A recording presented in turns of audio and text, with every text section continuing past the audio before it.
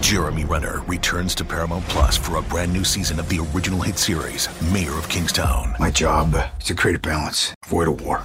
From executive producer Taylor Sheridan, co-creator of Yellowstone. There's some new players in town, and they brought the plague. And Antoine Fuqua, director of Training Day. I know it's always been a war zone, Mike, but this is next level. The mayor is back in business. Are you warning me? You're going to find out. Mayor of Kingstown. New season streaming June 2nd, exclusively on Paramount Plus.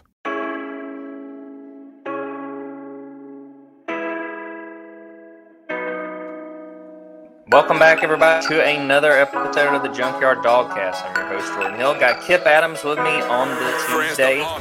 Benjamin Walton out with us today. A little bit under the weather. It's always that time of year for sure. But a lot to talk about on this episode of the Junkyard Dawgcast.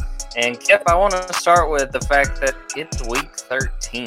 We are in rivalry week. Can you believe we are already at this point in the football season?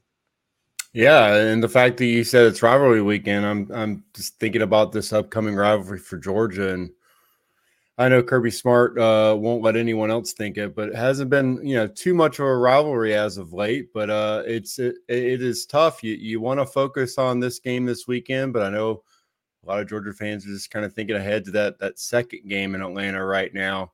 You can't let your team lack focus in a rivalry game. I know that Georgia has a chance to set some win streak records this weekend. I don't know if that's going to be any motivation for the team. Kirby's looking for any he can get right now, but I don't think it's hard for us to stay motivated. We got a lot to cover, a lot to talk about, and this is that great time of the year where everyone's not just talking about the college football playoff, but you also have the transfer portal, and obviously recruiting is about to ramp up as well.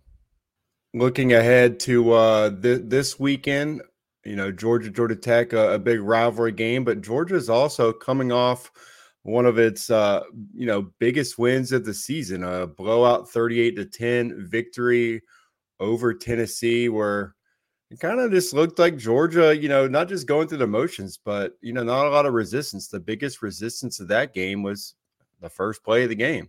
Everyone kind of looked at each other, expecting Georgia to give up a touchdown on that first defensive possession, but they gave it up on the first play of the game, and then that was probably really the last adversity Georgia faced in that game. And honestly, I think at this point, you have to not just give credit to Mike Bobo, but the entire coaching staff with the game plan they had on offense.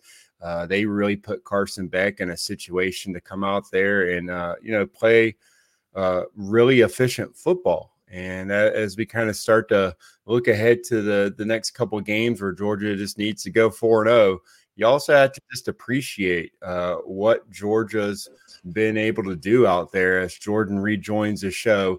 The offense just looked really, really efficient against Tennessee. And it really seems to be hitting in all cylinders, regardless of who Georgia lines up on the field, Jordan. Yeah, sorry for the technical difficulty. I don't always have my Wi-Fi go out, but when I do, it's like 2 minutes into a podcast. But I'm sure you're talking about Tennessee, Kip, really recapping that game, and we talked a good bit about it after the fact. I just can't be more impressed by this Georgia offense. I mean, and especially look at the third down number differences between Georgia and Tennessee. It was pretty drastic. I came away very impressed with how Georgia played that game. At this point with the defense, you just assume they're going to give up a touchdown for that opening drive. It was funny. Kirby talked about it after the fact and said, he's at the point he's just cracking jokes. He's like, yeah, I told Schumann, let's just go ahead and let them score, get it over with. But they continue to just, knock that off and continue playing after, a 75-yard touchdown run where, we were sitting up there together, Kip, and I was sort of like, this feels like this is about to be, a slugfest, these two teams going back and forth. And luckily for Georgia, it didn't turn into that because they just straight up dominated Tennessee in what had the makings to be a really loud Neyland Stadium. And you obviously heard it when Jalen Wright broke that long run. Super, super impressed with Georgia really all the way around. Something that got talked about again this week Brett Thorson has yet to allow a punt return, and I'm pretty sure Tennessee's returner was pretty dangerous, and he continues to keep guys from being able to return those punts. Him, along with the gunners, Arian Smith and Dominic Lovett, Kirby made sure to point out how important both those guys have been in preventing that from happening. But, I don't think I could be more impressed with how Georgia played in what had the making of, a game where Tennessee had nothing to lose. The East was no longer on the line. They took care of business, and Georgia just showed up ready to play. I think the offensive line deserves another kudos for how it played, especially after it lost Tate Ratledge. I don't think you really noticed much of a difference. I'm looking forward to sitting down and writing that rewatch story Tuesday afternoon, really going into everything that stood out. But I don't know about you, Kip. I was thoroughly impressed with how they handled that game. Yeah, and you start to kind of peel it back a little bit, how Carson Beck's playing this year. We bring it up how he's, within striking distance of Stetson Bennett's program record, but he's ahead of pace for where Stetson was last season. And you have to bring up that, Carson's not having to throw that football in the fourth quarter. And you start starting to compare quarterbacks this season. You look at LSU and what Jaden Daniels is doing. You look, obviously Caleb Williams at Southern Cal, putting up big numbers. Washington's offense. You look at some of these other offenses, their defense is basically telling their offense they have to score 40 a game. The other quarterbacks that are out there throwing the ball around as much as Carson Beck is, Carson's basically having to throw it, 3 times, on average every fourth quarter. And so we had that a little bit last year with Stetson Bennett, but it's just a reminder that, Georgia's offense is not being asked to do a lot in the fourth quarter. And that's just a credit to the overall team and obviously that defense. But I think, that's when I just am looking at this football team overall and what we've seen to date, it just kind of goes back to Mike Bobo and what he's doing this offense. We've had, pass catchers, I guess kind of playing musical chairs as far as their availability. But regardless, now you kind of look at it and go, well, that kind of helped them a little bit. It's made them even more unpredictable because you got Marcus Rosemy-Jackson out there. If Ra Thomas is only playing 15, 20 snaps, then you have Dylan Bell having the game of his life. You had Dominic Lovett having big games this year. Obviously, Ladd McConkey when he's out there, having Brock Bowers back. You can't really just pick a guy to key in on, and if he plays zone, and Carson Beck's just going to pick you apart up and down the field. They have the roster to be able to do that now. They have the best pass catching room, the deepest room that they've ever had, and honestly, you also have Kendall Milton playing the best football of his life. He's got a touchdown in 6 games in a row. He's hitting explosive runs. His confidence is getting more and more each week. And so you add him back there with Dejon Edwards and Dylan Bell. You've got kind of a complete offense. You even have Oscar Delp playing over 30 snaps now. You have 2 tight end coverage. So now they've given you almost every look. That playbook, every single page is now getting used towards the end of the season. And I think that's just making this offense as unpredictable as it's ever been. Yeah, the fact Georgia is so deep has been, honestly, for them, such a blessing because they've had guys in and out of the lineup. And when you look at that receiving room specifically, to have guys step up. At the beginning of the year when Ladd was unavailable, didn't come in until that Auburn game. And then when Brock Bowers went out, having guys like Ladd and some of the other playmakers, that was certainly huge. Kip, before we turn the page to Georgia Tech, I did want to get your opinion. Talking about Carson Beck, we talked about how great he played against Tennessee. I believe it was 298 passing yards, might have been 3 touchdowns. There's a conversation among Georgia fans about should Georgia have a quarterback go to New York for the 2nd straight year. Oscar Delp talked about it on Monday, was really pushing Carson Beck, saying he thought he deserved to be in New York. Obviously, Oscar's a little biased. He's going to push for his teammate. But what do you think, based on how this Heisman race has gone? Would Carson belong among those finalists? Should he, not will he, but should he be among those finalists for this year's Heisman? I think he's in the top 5. He might be 5th right now. But again, we've seen this before. Again, this isn't that I mean, much different than where Stetson Bennett was last season, where we started to say, could he? Is it possible? You still have a weekend of football to be played here. And so I think you start looking at, the chance for other players to not have big performances. You look at the fact that Carson Beck's got, again, 11 straight games of 250 or more passing yards, an opponent, and, that we're going to talk about this weekend that is probably going to let Georgia do whatever they want offensively. He's right there on the door. I guess it comes down to, if there's 3 or 4 invites to New York, if there's 4, then, he might be like right there, on the outside looking in. And let's just say Michigan comes in and dominates Ohio State, then, maybe Marvin Harrison doesn't get an invite, or if, Washington goes down, Michael Penix Jr. throws a couple of picks. I think, those are kind of the 2 players, if I'm looking at that Carson Beck could pass and get an invite. Those are the 2. I think Jaden Daniels and Bo Nix have basically kind of done enough. They just have to kind of hold serve, and they're probably going to be in New York. So would he be in getting an invite today as we record this podcast? I don't think so. But that's definitely striking distance. All he needs is, another big outing and maybe 1 or 2, poor outings by those other players I mentioned. It's definitely possible. And to me, I would circle, if you're really interested in if Carson could make it, it's going to be the Alabama game. And if he just goes off and throws 3-4 touchdowns, that would really help his case, because that LSU game last year for Stetson was huge, I believe, in him winding up in New York. I did want to read part of this quote that Kirby had on Saturday after beating Tennessee. Was asked, should Carson Beck get more national praise? It was along the lines of, should he be in the Heisman contention? I thought this was a very good point by Kirby.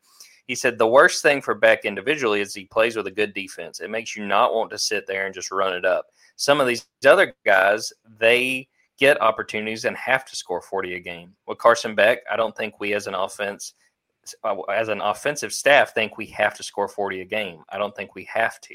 We may have to, but we don't think we have to. So, I think that's a fair point. I think Caleb Williams has fallen out of this conversation because, USC finished 7-5, not nationally relevant. You're not going to see, it's very rare, I should say, that you would see a team that has lost that many games send a guy to New York.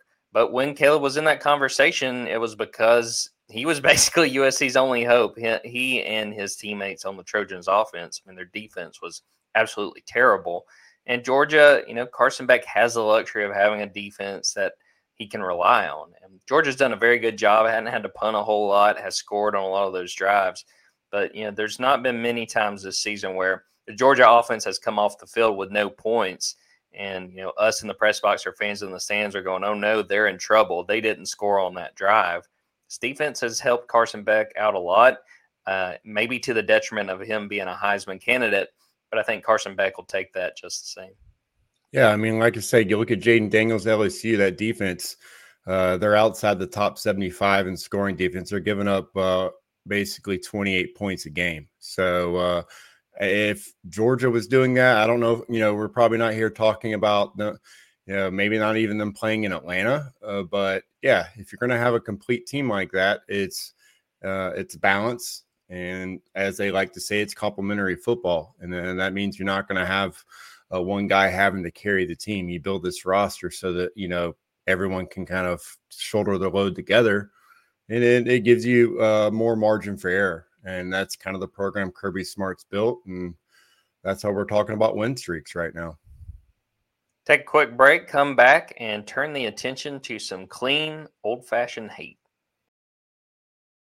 MTV's official Challenge podcast is back for another season. And so are we. I'm Tori Deal. And I'm Anissa Ferreira. The wait is over, guys. All Stars 4 is finally here. And this season takes it to a whole new level. Old school legends, modern power players, and ex-lovers are all competing in Cape Town, South Africa for the prize of $300,000. And we're going to be right here along with you fans, covering every episode on the podcast. Listen to MTV's official Challenge podcast wherever you get your podcasts. So, Kip, let's turn the attention to Georgia Tech, 7:30 p.m. Eastern time in Atlanta. Been a while since this game has been a night game. But a lot of attention going on with this edition of Clean Old Fashioned Hate. Saw one of the comments on YouTube asking about injury updates. I was going to go ahead and jump right into that. I'd posted on the site on Sunday about Ladd McConkey. There was real concern about what his availability was going to look like these next few games. Kirby addressed that on Monday, said, look, they've done an MRI, they've done more testing. They feel pretty good generally about Ladd. Be interested to hear on Tuesday night when we talk to Kirby about what his availability will be going into Georgia Tech and even the next week in the SEC title game. Some of the other injury updates, Ra Thomas, bone bruise. I don't think that's all that serious. They may be, play it conservative with him, see how he's able to practice this week. Warren Brinson, who did not travel to Knoxville, calf strain. I think they're still feeling okay about his ability long term. And then Tate Ratledge, who I believe was what someone asked on YouTube. He had knocked knees with somebody during that Tennessee game, still limping around, but no structural damage, which is the best news possible in that situation. You kind of really worried with the way Tate came off in that Tennessee game, what his status was going to be going forward. He did come back to the sideline in the second half and didn't seem to have a brace on his leg or anything like that, so that was a positive sign. So I'm not entirely sure if we'll see Tate on Saturday, but it is good news when you think about the stretch run ahead for Georgia. I think in due time, Tate Ratledge will be back, which is definitely significant for that offensive line. Looking at this Georgia Tech game, very interesting, and I wrote about this on Tuesday morning. A lot of familiar faces on that Georgia Tech side. Buster Faulkner, the offensive coordinator, was an analyst for Georgia last season. Stetson Bennett gave him a lot of credit for his progression, the way he played, and the production that Stetson had down the line that helped him become a Heisman Trophy candidate. Also, two players that were at Georgia this time last year, Dominic Blaylock and Brett Seither. Seither doesn't have a lot of receptions, but just about every one of them he has for the Yellow Jackets has been a touchdown. I think he has 6 receptions and 4 touchdowns. Dominic Blaylock has been very productive. He's coming off a game where he had a pair of receptions and a touchdown against Syracuse. That was a big win for Georgia Tech to get bowl eligible. Also a punt returner for the Yellow Jackets. Definitely good to see a guy like Dominic Blaylock go to Tech and have success. He was a guy that really grinded it out, battled through 2 knee injuries while he was at Georgia, and was very productive in his last year and has done a good job at Georgia Tech. I do feel like this is a Yellow Jackets team that is taking real strides from where they've been the last few seasons.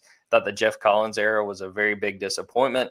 They tabbed Brent Key, a former Georgia Tech offensive lineman, as the interim last year. Thought he did a very good job. I believe they ended up 5-7. Needed to upset Georgia to go bowling and just missed out after was a pretty productive first half in that game in Athens. But they are bowl eligible this year. Definitely a big boost for that Yellow Jackets program, what they're trying to build under Brent Key's leadership. Kip, what stands out to you as we get ready for this game in Atlanta?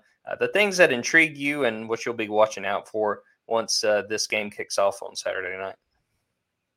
Man, Georgia Tech, like you said, they have made some strides, but 2 things kind of stand out to me. One, these guys turn the ball over a lot. They've thrown 16 interceptions this season, 16. I mean, that's not going to get it done. Now, you lose that turnover battle. It's one of the toughest things to overcome. And so I kind of look at that as that's brutal. Probably shows why they're 6-5 and maybe, not 8-3 coming in this game, because losing 20 turnovers is just a brutal thing to ask your team to overcome. And then the second part of it is the defense is still struggling. Like I said, they are one of the worst teams in red zone defense. They are giving up over 220 yards a game on the ground. I think if you're Kirby Smart, you look at that and you say, how can I get out of here as quickly as possible? Feed these running backs. And that's what I'm looking at. Can Georgia establish the run game early? In Atlanta, night game, go ahead and get that team back to Athens as quickly as possible to prepare to come back to Atlanta. That is kind of what I'm looking for right now for this Georgia offense is just use the time of possession that they've used as well as anyone all season against a team that, like Tennessee last week, struggles in time of possession. And I think in that game, Georgia ended up having the ball over 40 minutes of that game. Like at the final whistle, looking at you and kind of pointing that out, that's just it was, kind of mind-boggling. But that's similar to how I see this game going. Georgia having the ball, making the most of their possessions, marching down the field, and trying to get out of town with a 3-touchdown win and preparing to come back to Atlanta. You mentioned the defense struggling. I want to point out another familiar face for Georgia fans. Kevin Shearer, who used to be the outside linebackers coach at Georgia, is their defensive coordinator. I believe he took over mid-season from Andrew Thacker. I think there has been some improvement, but it's still a concern. The turnovers are a concern. Go back and look at how they played in that loss to Bowling Green. Not exactly inspiring confidence, but to their credit, that kind of felt like a game where they could have sort of had their season derailed, and it didn't. And they did a very good job and have pulled off some big upsets, beating North Carolina. That was huge. They've done a very good job. And want to shout out Haynes King, who, like you said, has turned the ball over quite a bit, but has done a pretty good job and is definitely a running threat. He's done a good job. If you recognize that name, former Texas A&M quarterback, he's done a lot in Buster Faulkner's offense. And again, I think that's a big accomplishment for them that they are going bowling, and that's going to help them get in those bowl practices and trying to build going forward. Do you want to mention that on Wednesday at 12 p.m. Eastern Time, I will be joined by Garrett Chapman from GoJackets.com. We are going to preview Clean Old Fashioned Hate, get a better feel for this Yellow Jackets team and what we expect to see in Atlanta on Saturday night. So be sure to tune in for that. Before we get through this week, Kip, we have a big commitment on deck on Thanksgiving. Cam Michael will be making his decision. A few different schools in the mix, Georgia among them, Statesboro native, who a very impressive athlete and somebody that Georgia has been pushing hard for quite some time. What should the folks know about Cam Michael going into this commitment? And if he does choose Georgia, what the Bulldogs are getting in Cam Michael? Well, I'll tell you right off the bat, they would be getting one of the best athletes in the country, a guy who, as a sophomore in May of 2022, ran a 10.5 flat 100-meter time at the state championship track meet. That'll get you a lot more eyes on you, and it did. I think he was, not ranked by most services at the time, and then went to camp that summer and came out with a Georgia offer from that camp. And I think that's kind of when he got on Georgia's radar. And ever since, Georgia's been on him. Obviously, with the Statesboro athlete initially, Georgia was all in on him at DB. And why not? You have a in-state guy who's 6'1", 180 pounds. You've seen what Georgia's done with the guys around that size. And you have a guy with that kind of athleticism. Kirby Smart's going to want to make that guy DB. No matter how many DBs they sign, he'll probably want to add a couple more. And you know what? Why would anyone question him at this point with the way that defense is played and overall the roster construction? So Georgia's recruiting Cam Michael hard. He's saying he's listening to Georgia, but at the end of the day, he kind of wants an opportunity to play offense because he's not really sure where his future is. He's that kind of athlete, played quarterback, running back, wide receiver for his team, basically does it all for Statesboro during his time there. So over the last couple of weeks, Georgia kind of flipped that, script and started telling them, just come in here. We'll figure that out later. You can play wherever you need to. Brian McClendon's like, listen, we are going to need some wide receivers, this offseason. Just come in here and come into work, and we'll kind of see what happens at that point. And this was a little over a month ago. And at that point, we thought he might be headed to Colorado. That's where I kind of thought the team had the buzz. His cousin had committed to Colorado. But Georgia kind of cracked that door back open, got him back on campus November 4th for an official visit, watches Georgia beat Missouri. Georgia makes a good impression on him. he announces the next day that he's going to commit, this Friday between Colorado, Georgia, Tennessee, Kentucky, Texas A&M. Well, obviously some things have changed between that, then and now as well. Texas A&M fired Jimbo Fisher. He doesn't make his official visit to Tennessee last weekend. So I think if you're Georgia, you got to feel pretty good about landing him and landing a big-time athlete at a time where you have the number one class in the country, and you really only have maybe three spots total in this class. So I think you add him to the mix. It gives you more versatility and flexibility. You're able to recruit, another guy I mentioned, Marcellus Barnes, who just recently decommitted from Virginia Tech. Now we're watching that recruitment. He might get that DB spot and allow Georgia to, just really bring in Cam Michael as a true athlete and just see what he does in practice, which I think is exactly what you should want to do with one of the best athletes in the country. Cam will be committing at 3 p.m. Eastern time on his Instagram on Thanksgiving. So if you have Thanksgiving lunch, sit back, turn on one of those NFL games and fire up Instagram, see what happens. And then come over to Dogs 24/7 if he commits to Georgia. We're going to have all kinds of content about his decision and if he does choose the Dogs, what his fit will be in Athens. Kip, before we get out of here, Georgia men's basketball minute.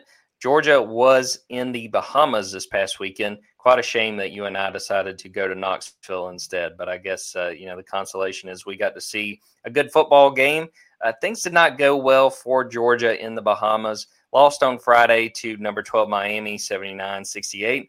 Very productive first half, and Miami was just a lot better than Georgia. I don't think anyone would fight that. The Hurricanes did not start the game shooting well, got hot, and that was basically it. Sunday turned around, played the consolation game against Providence, played much better in that game, was in position in the final minutes to sneak out of there with a win. Could not get the shots to fall that they needed desperately. In the end, the Friars win that game 71-64.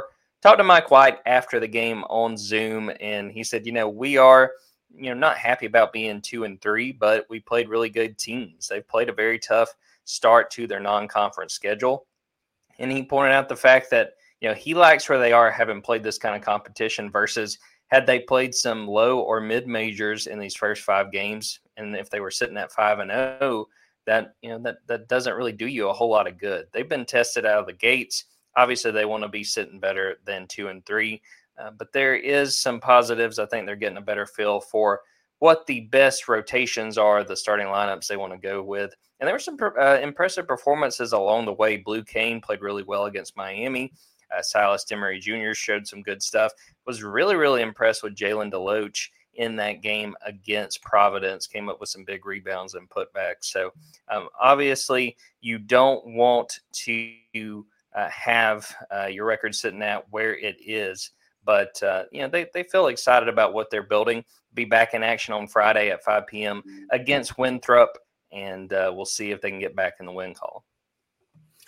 That's why you schedule those teams. These are all, possible tournament teams, whether it's, NCAA tournament, NIT tournament. That strength of schedule is only going to pay dividends for Georgia. Obviously, it helped that strength of schedule a lot more if they came out with wins, but it also gives you, a chance to actually know where your team stands. That way you're not surprised down the road in conference play. So it's kind of been a struggle. A couple of those, you obviously would have loved to have come out with a win, but I think the team is actually better for this, and all the goals are still on the table. They just kind of have to work on what they've learned from those last couple of games. We'll get ready to wrap up the episode right there. Do want to make sure and tell everybody who is listening, go to dogs247.com if you do not already have a VIP membership. Black Friday sale started on Tuesday morning. It will run through next Monday at 11:59 p.m. Eastern Time. 75% off. That is the best deal we have all year. Sign up. You get all of our VIP content, whether it's my rewatch stories, the Stay Wokes, where Ben drops all kinds of good recruiting updates, all kinds of good VIP content in there. Our Q&As with the opposing beat writers as we get ready for game after game for Georgia. Definitely the time to join, I believe. If you sign up with this for a year, it's about $27, and it's like $2.50 a month. It doesn't get any better than that. It's very much well worth the price, And we would be very excited if you guys come join us over at Dogs 24/7. Do want to also plug the YouTube Dogs 24/7. Got Kirby Smart press conferences, player interviews, Mike White press conferences, Georgia men's basketball player interviews, and these podcasts that you're watching or listening to right now. I got all of that there, and definitely a lot of good stuff to come in the coming weeks and the coming months. Again, I'll say keep an eye out on Wednesday, 12 p.m. Eastern Time. I will be live streaming with Garrett Chapman to preview Clean Old-Fashioned Hate. So we're going to get out of here on that. For Kip Adams, I am Jordan Hill. Thanks so much, everyone, for watching and listening. Happy Thanksgiving, and until next time, take care.